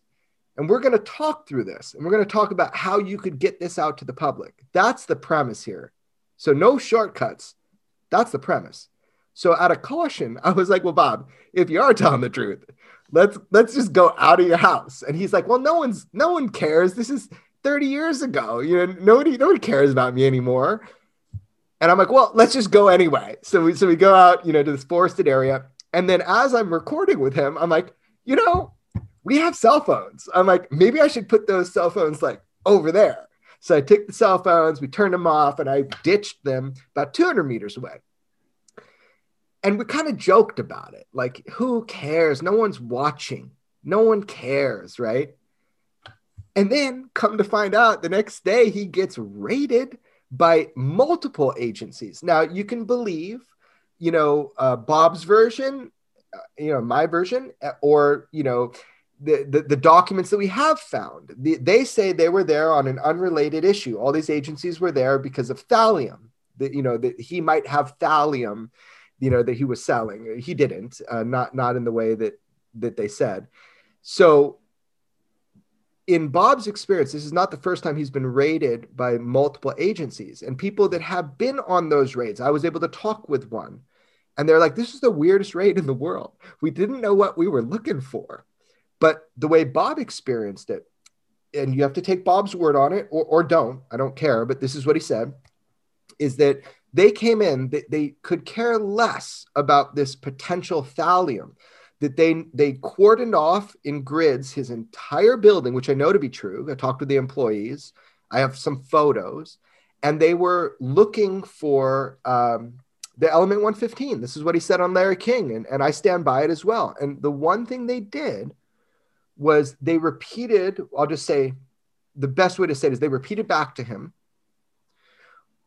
part of our conversation, and it was mystifying. I mean, Bob immediately thought I leaked the feds. Mm-hmm. They mentioned your name, or they just said you recently talked to someone and this is what you said? Or we hear through the grapevine? I have to dance around this part, but word for word, the conversation was relayed to Bob. there was no doubt that there was recording of that conversation. Now, it's not so weird when you find out through official documents that they had been surveilling both his home and his place of business 2 days prior to the raid when I was there. Mm-hmm. So now, how did they achieve that recording? I have some friends that do these types of raids in federal agencies, and I have spoken with them. And I have learned that there are multiple ways to do this. Multiple ways. For example? For example, they have a very cool technology that you can point at any window in any house, and the vibrations of the voice can be picked up off of those windows. Now, obviously, we were in the woods, right? So how did they get it? We have theorized over and over. We've looked into the technologies. We thought it could be our phones, and that's the number one culprit right now. We thought our phones had been turned into listening devices because they knew a certain amount. If they had heard that whole conversation, they would have no need to speak with Bob. Okay, so clearly at some point. Wait, what do you mean by that? If they'd heard the whole conversation, they wouldn't need to speak with him. Meaning that Bob conveyed to me the details of the element 115, and potentially, if he had some, where he stashed it. I see. So they wouldn't need to contact Bob. Okay, because I was thinking that perhaps what it is you said that you go home and you edit your footage. I know for me, I upload my footage simultaneously, so it's syncing, so I don't lose a backup. And I thought perhaps when you went home, you sunk it up somewhere, and they have access to that. And I was so paranoid about it. First of all, Bob Lazar had never let anybody into his life to film with him, right? Yeah. So every card I had was connected directly to a computer that never went online. There is no way. Interesting. Yeah, there is no way that anybody was able to get that out of the ether, you know? So first thing, I thought is we went out to dinner that night, did somebody come and like get my computer card? And but it was there right where I left it. And I don't see that as a possibility at this time. I mean, he didn't have security cameras up on his home, but I don't see that as a possibility. And just the mere fact that they decided to look at his place of business for the element 115, they didn't hear the rest of the conversation. I see. Now, I've never talked about this, but that is how I understand it. Someone that doesn't want to believe Bob, this is just another reason to not believe him. This sounds so crazy, but I'll tell you, it happened, and it happened exactly the way I'm telling you. And I'm dead sure that our conversation was monitored, that they were able to record that conversation, and that they had full knowledge of that conversation until I put the phones to the side. And that's why I think it was the phones, because, and by the way, if you write to the okay. Yeah. The second part of that recording, which is, by the way, now spread out on multiple drives in multiple states, it's never going away, that footage. Like I have that footage. There's no stopping it from coming out at it. Like it will come out one day when the time is right. But the point is, I think it was the phones. There are cool ways to get audio. It makes the most sense. It does. But if you appeal to the NSA, who dictates some of these FISA warrants and these phone taps, they can never confirm nor deny. So you'll never get any information. So I'm unable to get any information if that is true or not, if it was the phone. Too bad. Oh, wait, why do you say that? This is what's keeping Bob alive. This is something I've thought about, and I'm sure many people as well. It's like, okay, if let's say Bob is telling the truth, why doesn't the government from day one or day two just kill him? There's many ways that you can kill someone, like, Breaking Bad. You can just give someone ricin and make it look like they have the flu, or especially right now during COVID. Yeah. So why is he still? Yeah, that would be a bad idea. A smart man like Bob, has ways to get information out if he were to go missing. So, look, again, this is a it's a very touchy situation. Bob wouldn't even talk about element 115. Everything I'm saying now was off limits when I first started filming with him, because if you believe Bob, this is real world implications. Somebody had to get him the 115 out of Los Alamos, a machinist, that could be very problematic. Like that's a real problem. You get charged, you get thrown away for smuggling. I mean, that's a bad thing. So if we believe Bob, and I'm okay if people don't, like I'm totally cool if people don't believe him. Yeah. I wouldn't believe him if I didn't have the direct access to everybody in his life, where I realized the story is true. So I don't expect anybody to believe it, but if we just suspend disbelief for a moment and we believe Bob, I would project that one of the reasons why Bob Lazar was not killed for speaking out is because, one, who's going to believe it? Before December of 2018 and the US government studying UFOs, who's going to believe Bob? Not many people. So is he really a threat? But a physical piece of evidence, I would suspect that is the reason why he's not just given Ryerson to be killed, because they know he probably has a backup plan. So if you are to believe Bob, I would think that's an important thing. I would be careful if I was Bob.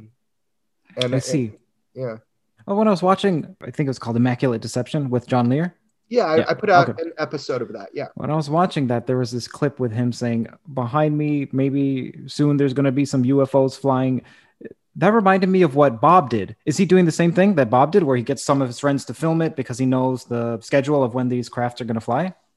No, I think John Lear's got a few screws loose. I mean, people are going to hate me for saying that, but he does. I mean, I love John. He's like my crazy uncle. He does not love me anymore. He's very mad at me. Because it's a long story. It's John's a conspiracy theorist. He was very difficult to work. He sabotaged his own movie. The movie I was working on for 7 years. He just killed it dead in the water because of his actions. I mean, John's pretty wild. Are you allowed to talk about that? Yeah, I'm under no contract. Yeah. Okay. What do you mean? How did he sabotage it? Well, I had filmed with John for many years, and I had a really good relationship with him. And when it came down to, kind of his life rights and finally relinquishing and letting me make the film, he decided to sign him over on a napkin to his daughter, basically. So when I had brought in other producers and people to come help bring this to life, it was kind of like, maybe there's money to be made, was his thought or something, and just sabotage the whole thing. So that's my version of it, at least. It's sad because he was a friend, and I really, I care for John, but I think he wanted to be the star of the movie. And when I made the Bob Lazar movie, I think he was very upset the movie wasn't about him. Yeah. Oh, interesting. Yeah. But, for the record, I love John Lear. I wish him well. I care about him very much. Just unfortunately, he's sabotaged a lot of things in his life, and this is one of them. As for why John Lear hasn't been killed, why do you think that is? He's not credible. But in the beginning, you said, look, this is someone who worked for the CIA as a pilot, and here's some world records that he has. Oh yeah, no, he's had phases of credibility for sure. Like, look, he's an exceptional man. At one point, he was the youngest person ever to climb the Matterhorn. Like, the guy was an explorer. He was right about Area 51, the term Area 51. He was right about what they were doing there. He actually was able, he comes from the Lear family. So at the news agencies in Vegas, like, the guy has some credibility, He was right about some of the back engineering of the MiG, the Russian MiG fighter they were doing. And he got photos of the stealth fighter and leaked them to a guy named Ned Day in Las Vegas, a reporter who was George Knapp's mentor. So he had this credibility of being a guy that goes out in 1977, takes the best photo ever of Area 51 at lake level. I have that photo. I mean, this is like, hold on, just take me 1 second, but I think it's worthy. Those are the neodymium magnets, man. Those things are strong. Cool. This is a photo from John Lear. This is in 1977, the year I was born. He went to Area 51 at lake level. The only security was a hanging chain, and he sits right at the lake level, and he takes a panoramic of photos, and he sees in the distance a car coming, and it's kicking up dust, right? So you can see it coming from a long way away. And he's like, oh, they're coming. So he took the camera, he took the film, put it under his ashtray, put in a new roll of film, took the identical pictures. And when they rolled up on him, they said, we know who you are. You got a camera. Give us the film. Pops open the camera, gives him the film. They never asked if he had another duplicate set inside his ashtray. It's a great idea. Right. So he comes out 1977 and gives us the best photos ever of Groom Lake, Area 51 at close range.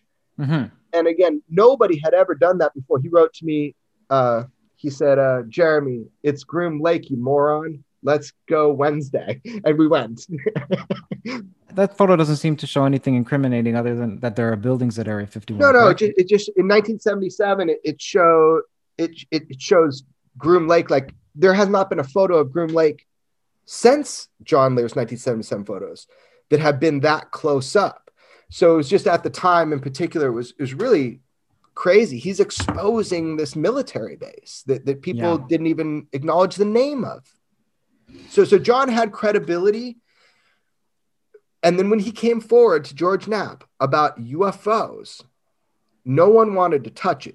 George's bosses didn't want to touch it. George's boss famously said, or his mentor, Ned Day, famously said, if any of this were real, I would have known about it, which was like the worst, attitude, because it was real. Area 51 was real. What's going on there? And he didn't know about it. So that's when George Knapp picked up all the UFO stuff and did his first report. When you said that UFOs are just some small part of a larger project, what did you mean? Phenomena. What do you mean? I like to say to the phenomenon, I believe the evidence shows me that UFOs is a very small aspect of a much larger phenomenon. Okay, so what I mean by that is that UFOs appear to be part of a larger phenomenon, meaning UFOs are kind of an auxiliary implication of a much larger reality. So this idea that what we're seeing are machines from other planets, I'm unconvinced. What we may be seeing is an alternate reality. Maybe it is something closer to, dimensional travel.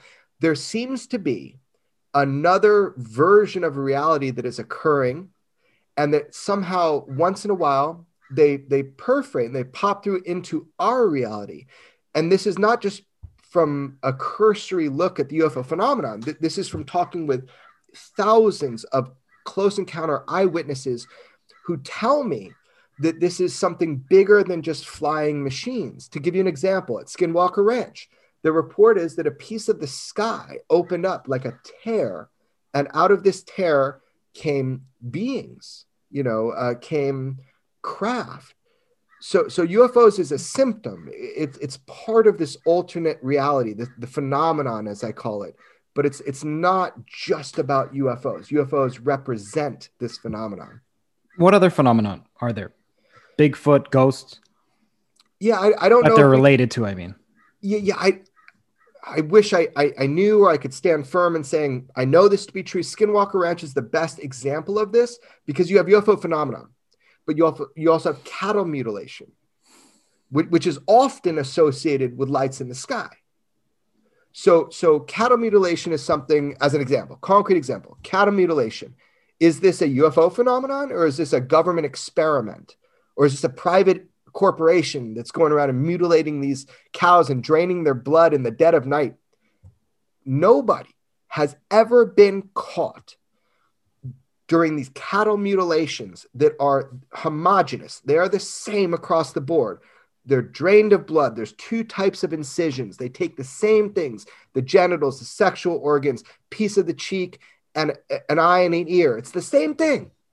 So this is associated with the UFO phenomenon because the farmers and people that are cattle ranchers, they see UFOs oftentimes during these mutilations. So I can't separate them. So okay, so we got UFOs tied with cattle mutilation. Okay, that one I can understand. I mean, I've heard of that since I was a kid. Okay, what else that's tied to UFOs?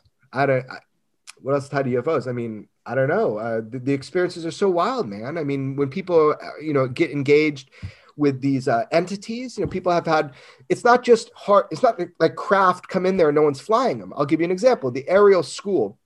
This is an amazing case in South Africa. And, 80 kids or something saw these craft land in the field by their school. All these kids, the BBC came the next day and interviewed these kids with head of Harvard psychiatry, John Mack. John Mack gets out there, they interview the kids, they all say the same thing. These craft came down and they were little beings on the craft with these huge almond-shaped eyes. And I personally know two of the children, they were at the time children, and then now they're adults, and they were within meters. I mean, within 4 feet. One of them was in 4 feet of one of these beings.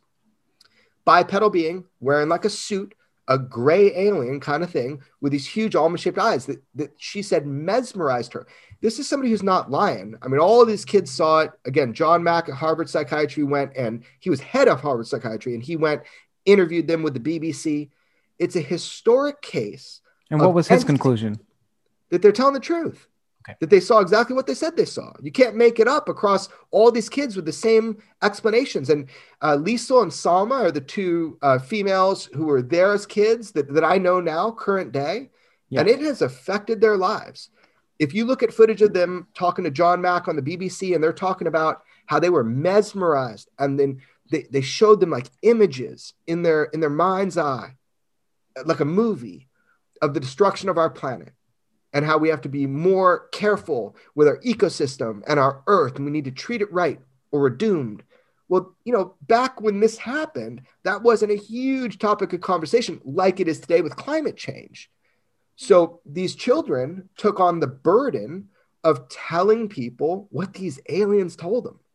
Yeah. So that's a good example of a phenomenon that goes beyond just the hard craft, right? And goes into the beings operating them. Why did these, I know you're just going to have to speculate, but why do you think these aliens came to these African children instead of going to some places that could make a difference now, given, let's say, they're the CEO of some corporation that's exporting negative externalities in the form of pollution at a much higher rate than these 80 African children? Why do you think that they went to them? Yeah, I mean, again, you were right. I have to speculate. I mean, I have no inside knowledge. Yeah, but it's okay. Who cares? Let's speculate. Okay. It's fine. I'm curious. Yeah. Give me some ideas. Sure. Let me toy with it. Yeah, for sure. So total speculation. I mean, I'm not trying to be evasive about it. I just really, when I don't know something, dude, I don't fucking know it. So Here's the deal. These beings, these craft, these entities, maybe they're all playing the same game and on the same team. Maybe they're not. Maybe there's competing agendas. And maybe this is a learning process. Maybe it's so weird to think that we might not have even a most simple grasp on what's going on with UFOs and this alien presence, whatever this is. Maybe it's so much stranger. Again, maybe we're a commodity. Maybe humanity itself. In one of the documents that Bob Lazar read, it called us containers. Containers of what? I heard that. Yeah. Containers of what? Mm-hmm. Blood? Are we containers of souls? I don't even know what a soul is. What is a soul? So maybe one of the crazier theories, maybe we're containers for the maturation of souls, like a nice wine, and we're a commodity in some way, just like we would, make sure that our livestock doesn't spread a disease that eliminates them. We're being, these entities are being sure that we don't blow up our earth with our nuclear weapons because somehow we're important to them. The nefarious version is we're a commodity.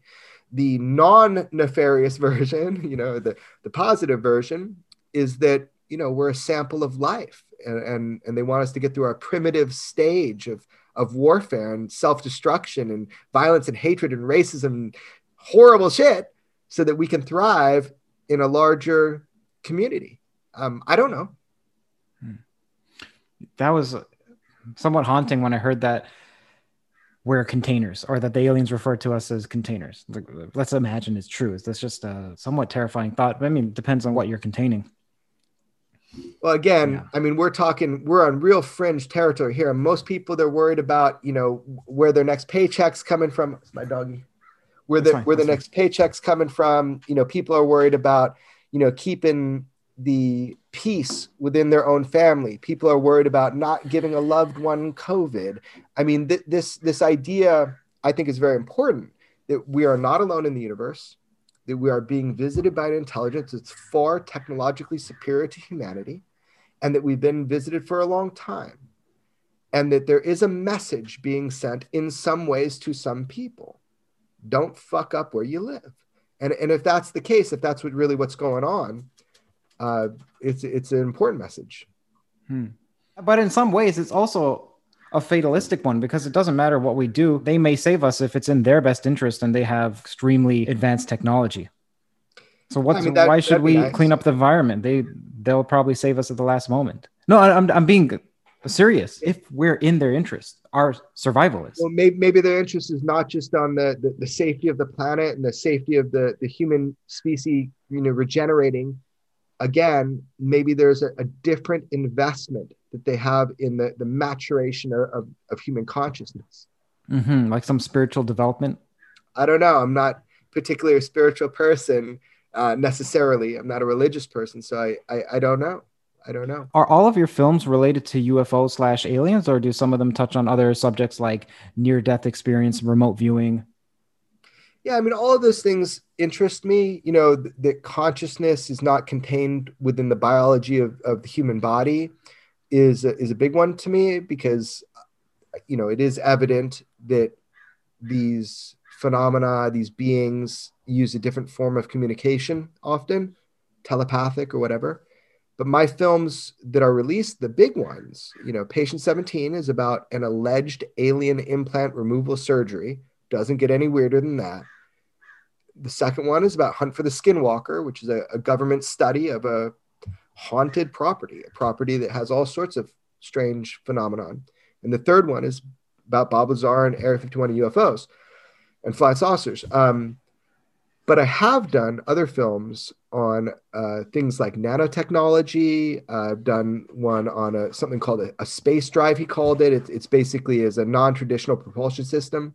These are short films, but those are of a lot of interest to me. So, yeah. And they're available to be viewed by people on YouTube or Vimeo? Yeah. YouTube, Vimeo, on my website. There's tons of information on that. And then I like doing a lot of short movies. My first movie had nothing to do with UFOs. It was called Lost Vegas.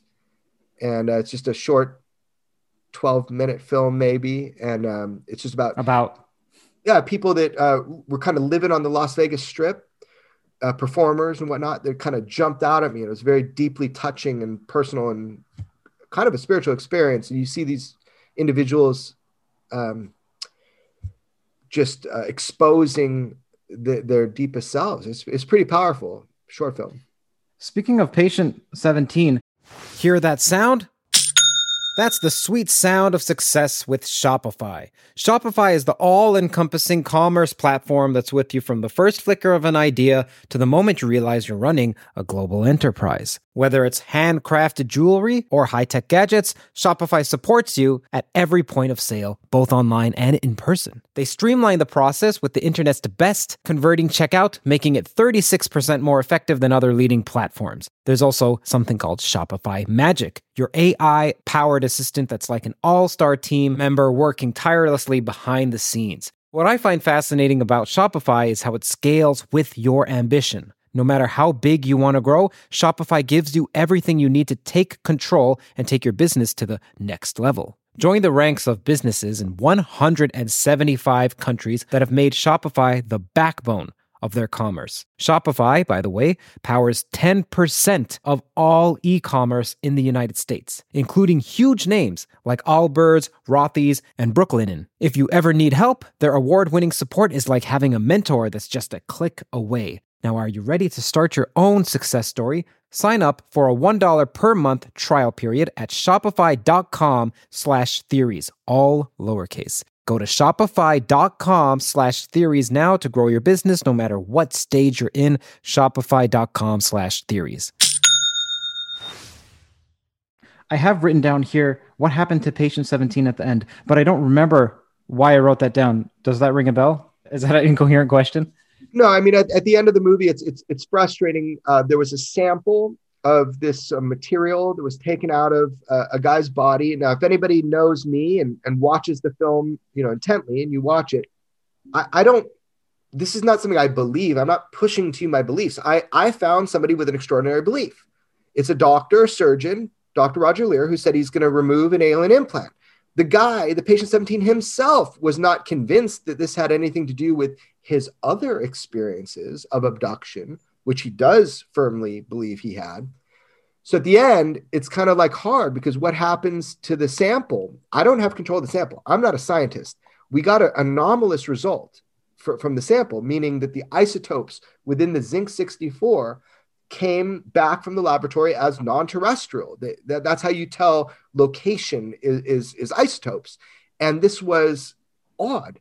So no, I didn't follow up. This is not my life. I'm not a scientist. That's Jacques Vallée, the famous Jacques Vallée. He can follow up with it. He is a scientist. So with patient 17, he went back to his normal life. He's just a subject of a film. You mentioned that there's someone named Richard Doty who was driven mad. Do you mind expanding on that or expatiating? Yeah, that's a deep dive that people will need to really look into. But no, Richard Doty did not go mad. There's a guy named Paul Benowitz. This was a situation where the United States government put disinformations into the UFO field. One of the guys involved, he's a friend of mine. Paul Denowit? Benowitz with a B. Benowitz. Yeah. Okay. This is a guy named Rick Doty, who's a friend of mine. I like Rick. People vilify him and they're so angry I'm friends with him. He's a good guy. He was okay. So who's Rick and who's Paul, and what happened to them? Rick Doty was paid to disinform the American public about UFOs by infiltrating the UFO field and spreading disinformation. And in one of his jobs doing this, there was an individual named Paul Benowitz who was being fed the disinformation. And why it's so controversial is because Paul Benowitz went crazy. And some say it's because of the, Rick Doty playing with his mind and his emotions. But in reality, Paul had had a breakdown prior. Paul was not fully hinged. So that's a very famous case in UFO lore about the United States military manipulating the beliefs of people within the UFO field, which has happened from time to time. Okay, disinformation. So Rick worked for the government, and Paul was just someone who was interested in, or maybe he's a ufologist, as some people call them. Yeah, he was a very brilliant scientist who worked near Manzano weapons storage area out in New Mexico, and he was filming things on a classified base from his home. And they were Rick or Paul? What's that? Paul. Who was filming? Okay. Paul was, and Rick was tasked with disinforming the UFO public, and Paul and a couple other people, researchers. It happens all the time. People that research UFOs, you get hit with people trying to convince you of something. It happens to me all the time. I get evidence that's too good to be true. I get photographs, documents, and I never publish it because these people are fucking with me. You think that they're government spies or government agents? I don't know of who they work for, but yeah, certainly I have gotten information that feels too good to be true. And when I dig deeper and deeper, I'm not going to fall for it. Yeah. Mm-hmm. Mm-hmm. I don't know who's orchestrating it. Yeah. And Rick's role at the government was what? Was he a part of the CIA or FBI or what? Yeah, that's, I think it was OSI, Office of Special Investigation for the Army. I don't recall specifically, but he has done a lot of counterintelligence and intelligence work for the Army. Was this disinformation part of Project Blue Book, or was this just a separate task?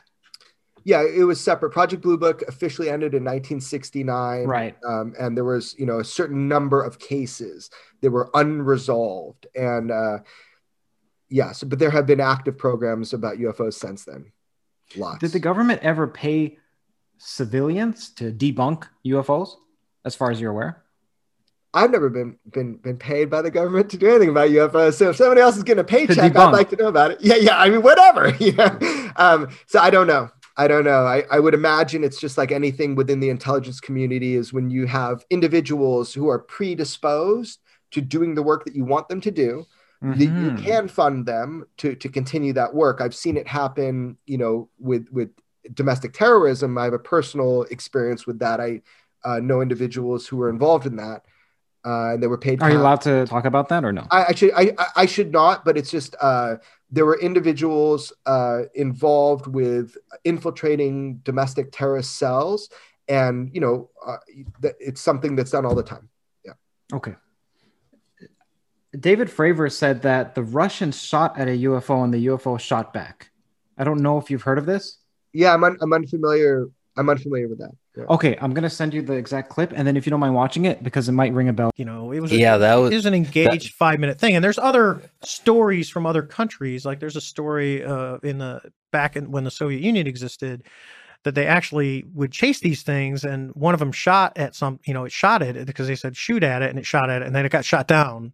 And then he said, don't ever shoot at them again and don't chase them. Just you can observe them, but don't go after them, because obviously they have firepower that we can't control. Because if you can make something float around and jam radars at will and do whatever you want, modern terrestrial weapons are probably not very useful. Yeah, I'm not familiar with that specific case, but I know that there was a shoot down order in Russia regarding UFOs for a long time.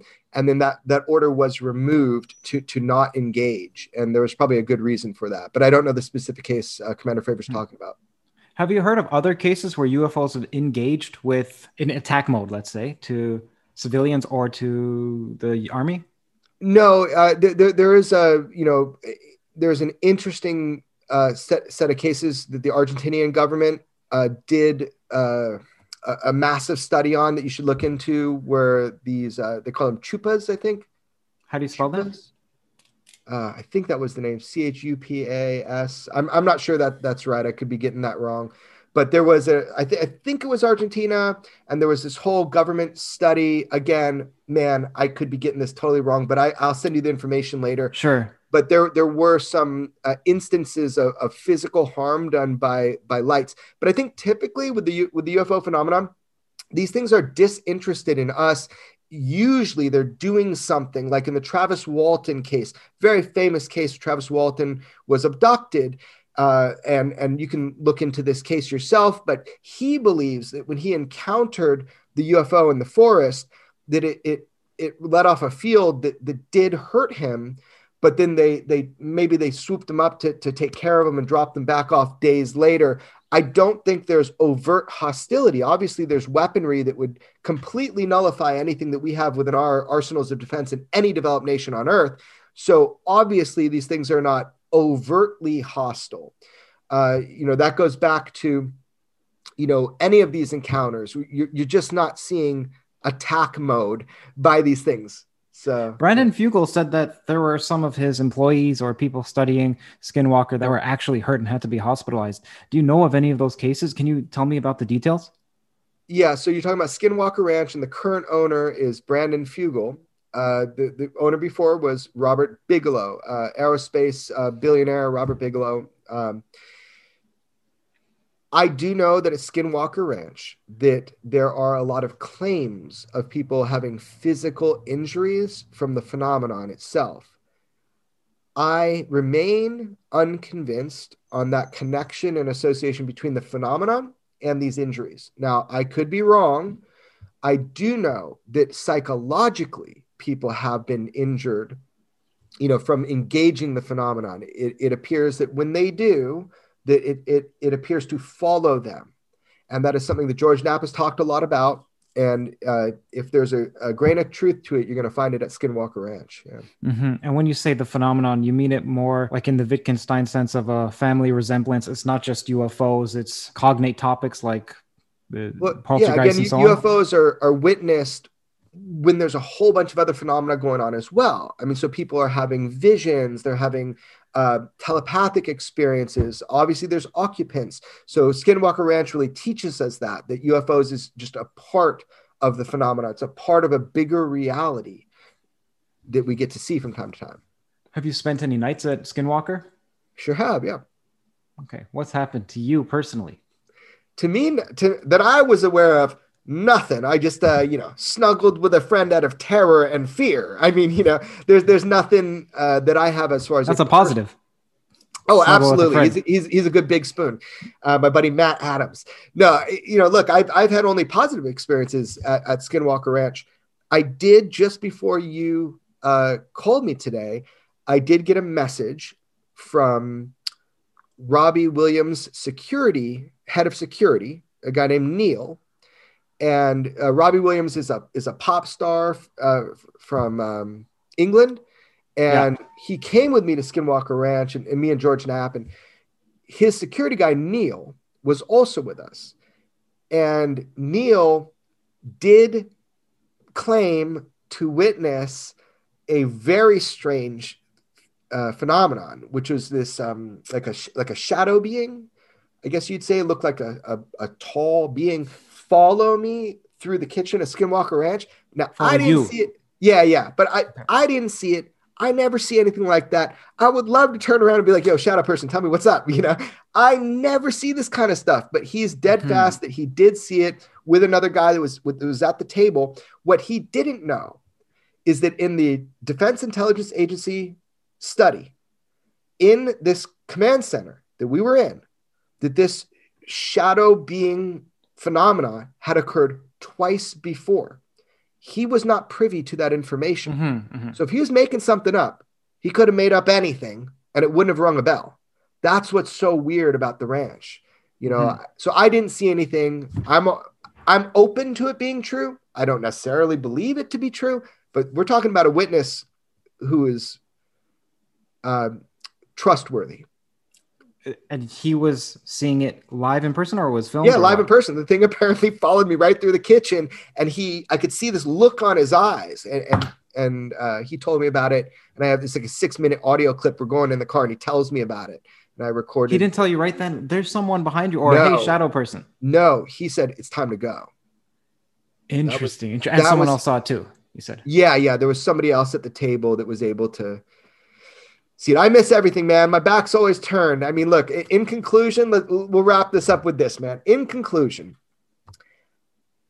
you don't have to take my word for it. UFOs are real, and enough evidence is out there for you to understand that. If UFOs are real, then that should make you so curious about what they represent, what alternate reality they represent. There's an uncharted territory, a mystery here that UFOs are a beacon for. But by studying UFOs and by really looking at the history of what's happened, the credible information, there is an alternate reality. There's a reality that is more expansive and bigger than what we know. And that's what's so exciting to me about the UFO topic. One day I hope to learn more about it, and I hope to get closer to the truth. But right now I'm like you. I'm just hungry for answers. Jeremy, thank you so much. Do you happen to have, I know you got to go soon, or even right now, do you happen to have 10 extra minutes? Because I have quite a few audience questions. We can just hammer them out. Yeah, sure. Let's do it. Great. Thank you so much. Okay, Rivulet says, I'm curious what he was like as a kid, if he knew he was going to be doing something of this nature, if he was intrigued by the abnormal, I suppose. No, I had no idea. Like, how do you ever know what you're going to do when you grow up? I don't know that I'm growing up yet. Let's see what's next. Okay, then he also asks, and has his occupation ever gotten dangerous? For instance, threats from shady figures offered money to be quiet? Wish I was offered money to be quiet, but I'd never shut up. No, nothing dangerous. The only thing dangerous are like the people that are so angry at me for like being on social media. I don't know. What's the single best piece of evidence you've come across in studying the UFO phenomenon? That's the same question that I ask every single person that I first interview anytime I turn on the camera, and I've never gotten a satisfactory answer. So I certainly can't give you one. My best evidence that I have is my own personal experience and the people that have come forward to me who don't want fame or to be known and have told me a verifiable piece of information that I can't share with the public. For me, that's the coolest piece of evidence.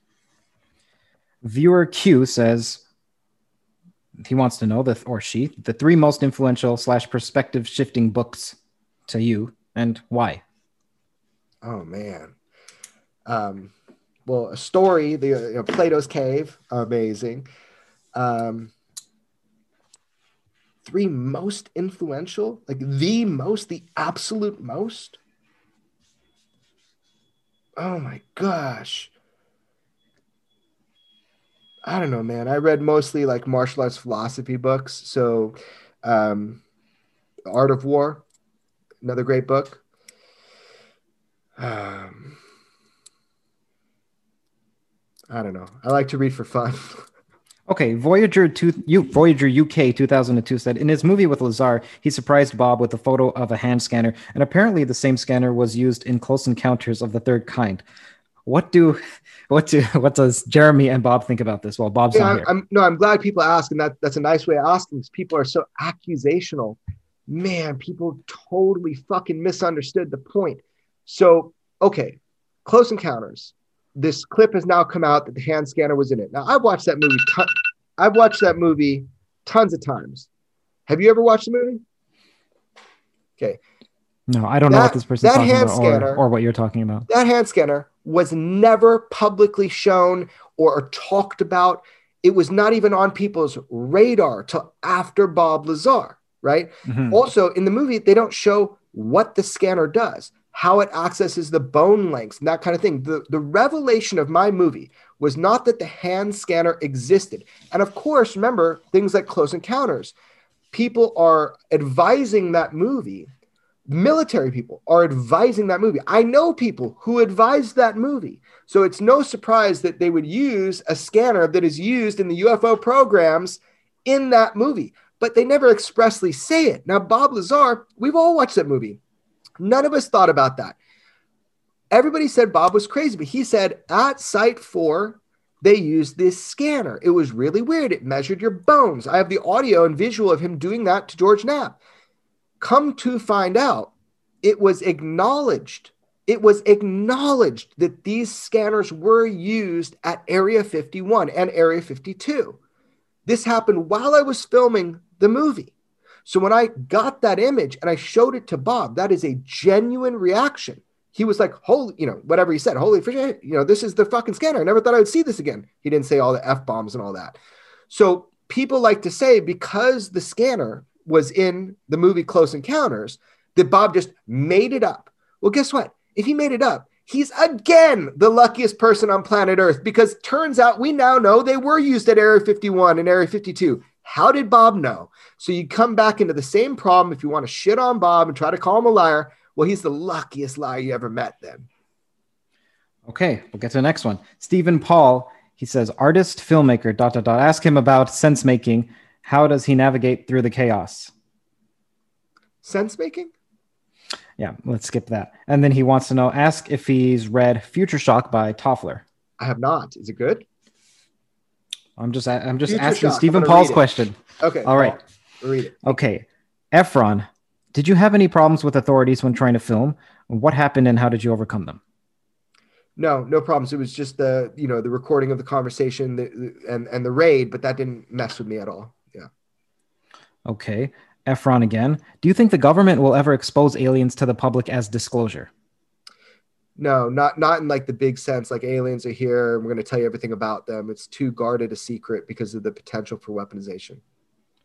Efron also asks, what's your advice to other documentary filmmakers attempting to create films regarding ET, let's say? I mean, if I can do it, literally anybody can do it. Like I just grabbed the cameras, started filming, got Final Cut Pro and edited it. Very simple. So just do it. Don't ask permission. Actually, that is the advice. Don't ask permission and don't give a shit what other people think. Make your movie. Joshua Lysick asks, have you heard of Wright-Patterson Air Force Base and what are your thoughts on what goes on there? I sure have heard of Wright-Patterson Air Force Base. That is famously where there is a place called Hangar 18 where they hold some UFO materials. So yeah, I have heard about it. And what goes on there is that they house extraterrestrial artifacts there. Do you have any information that hasn't been, let's say, disclosed or not known to the UFO community about it?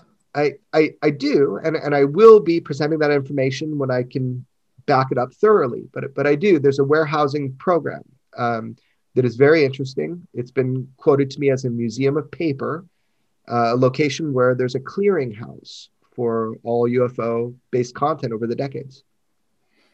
Mike Wixon asks how much of our current technology is based on reverse engineering of technologies from other beings, and if you could provide some examples if you know of any.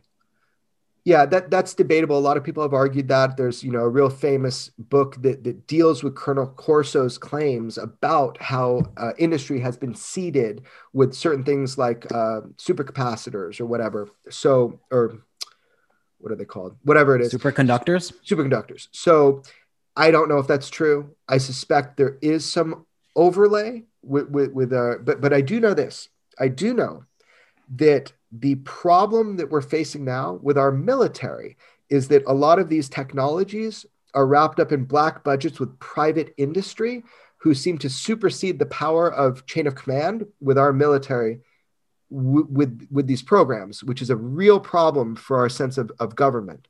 So there are individual corporations which have historically held on to these programs, and they're not sharing information. Some of this might be retreading some of our interview, but I'm going to ask it again. Maybe you can give a compendious answer.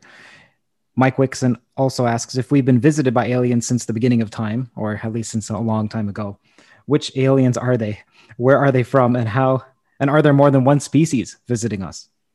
Actually, I would suspect that there's more than one species that's visiting. Again, if this is not some simulation reality, if the whole thing's not a simulation reality, then yeah, I'd suspect there's different beings that are visiting. And the UFO phenomenon goes back to the beginning of recorded human history. Sajad asks, why are they always so clandestine in their abductions? And if they're directing our evolution, that means they effectively are the creators of religion. So how does this play into the greater picture? That's been claimed before, that they've influenced our religion and politics and thoughts. And I don't know. Clandestine, I mean, if you're going to abduct somebody, you should probably be clandestine about it. So I don't know. David Gibson asks, what fascinates him about aliens? Man, that we're not alone. Just this concept that human beings are, semi-intelligent beings predisposed to war, but that we might have other brothers and sisters and individuals out there, life forms with other forms of propulsion, other forms of technology, maybe other understandings of the universe, dreams for the future. That's powerful. That is what's most interesting to me. Okay, and just a couple more. Voyager UK 2002. Westfall UFO mass sighting in 1966, Melbourne, Australia, witnessed by over 200 school children. That's not even a question. It's just a point. Okay, do you have any comments on that? Look into the case. It's a great case. All right, number 2. Okay, it's another point like that. Phoenix Lights. Okay, number 3. Travis Walton's abduction. Why does nobody talk about this anymore? Where are the loggers who were involved in this? It has a profound impact on them. They don't like each other, but they never changed their story regardless. That's true. Not everybody gets along, just like with Bob Lazar. Look, not everybody gets along that were surrounding Bob at the time, but they all agree on one thing. Everything happened exactly like Bob Lazar said. So, same with the other case you just mentioned, Travis maybe Walton? Travis Walton. I brought him up earlier. I mean, it's an important case and people are talking about it. I mean, I don't know if you want to hear more about it. Someone should make a movie on him. Another movie. Yeah. Voyager UK 2002. Perhaps you should make a documentary on it. There we go. There's a great one out about Travis. Jeremy, thank you so much. I appreciate it. Hey man, I'm just so excited that you're interested in it. There's a PhD level understanding of UFOs that needs to occur before you can even begin to have the right questions. But the initial reason why people are interested in this is because the implications that something is greater in our reality and we have been lied to. This has been hid from us, that our governments have been implicit in hiding this information from us. That is huge. And so I think when someone gets interested in this concept, what I'd like to tell them is, keep your mind open about it. Keep an open mind, but don't let the marbles fall out your head. There's a big problem. It's called UFO disease. You start believing one thing, you believe anything. Keep your head on straight. Look at this rationally. Look at the mountain of evidence. Be skeptical, but don't become a debunker. We've already decided one way or the other. Have you seen the Skinwalker series? I don't remember who published it. History Channel, maybe? Yeah, TV series. Yeah. What do you think of it? I actually haven't watched the whole series, but I think it's great that Brandon Fugel is allowing people to document what's going on. Look, it's TV. I've heard the criticisms that, it's exaggerated for the TV show. I don't know. There's a mystery at Skinwalker Ranch, and that mystery is alive and well, and it's worthy of scientific pursuit. The UFO topic is worthy of scientific pursuit. People like Neil deGrasse Tyson shouldn't make comments about low resolution photos when clearly he doesn't know what an at-FLIR camera is, a targeting pod. People like that, we should hold this information to a higher standard. It is one of the greatest revelations that we could possibly have if it turns out it is true. Not only are we not alone in the universe, which we all suspect because it's mathematically probable, but additionally, they are visiting here. That is the key point. And if that's true, then that's going to speak volumes about our technology and why they're doing it. I'm super interested in talking to someone about the physics and getting into some of the details and some of the nitty gritty. Do you happen to know, well, maybe Travis Taylor, I don't know if you've heard of Travis Taylor. Yeah, I've heard of him. He's in that TV series. Yeah, that's right. I'm trying to think about who would be a good person. Obviously, I would recommend that everybody go look at my YouTube channel, which is just YouTube/Jeremy Corbell. And there's a long version on there called The Anatomy of a UFO. And that's where Bob Lazar describes the propulsion system itself, how gravity wave amplification works with the structure of the craft that he was able to have hands-on with. Mm-hmm. I saw a video with him, but it was from maybe 30 years ago. Is this the one that you're referring to, or did you record a new one? I filmed this with him. It's a 17-minute version of him explaining and drawing the UFO that he worked on, but explaining how the propulsion system works with the structure of the craft. Okay. All right. Well, all right. Thank you so much, man. I appreciate it. I'm a fan. So any of the haters, if you want to, you can hate on me as well then. I look, I don't mind. Everybody can have an opinion, even wrong opinions people can have. But the idea is that the individual, it's not the messenger, it's the message. If you're interested in this at all, try to move the ball forward rather than, trying to suppress people that are trying to talk about this. The comments land flat anyway. I don't read comments. So, enjoy and hopefully people get curious. I'd like to say weaponize your curiosity. All right, man. Have a great one. Okay. Have a great night, man. Thank you. Do you have ADHD? I was actually diagnosed with ADHD before it was, kind of a very common thing when I was a kid. And they put me on, must have been like a Ritalin-based drug. And I took it for like a week and I felt horrible. Like I felt like my soul was ripped out of me. And I was like 10. It was before it became so well known, Yeah. So, yeah, I guess I do. I mean, stimulants make me kind of tired, like coffee and stuff. So, I think I'm the same way. Yeah. Yeah. So stimulants have a paradoxical effect on me, unfortunately, because I would love, many people say that they live by nootropics and amphetamines and so on. Yeah. But anytime I've tried virtually anything, it hasn't helped. It maybe has made me worse. Almost nothing helps except it's like the coffee. Reverse. Yeah, it's like the reverse stuff. Yeah, I don't know. Everybody's got to figure out what works for them, but yeah.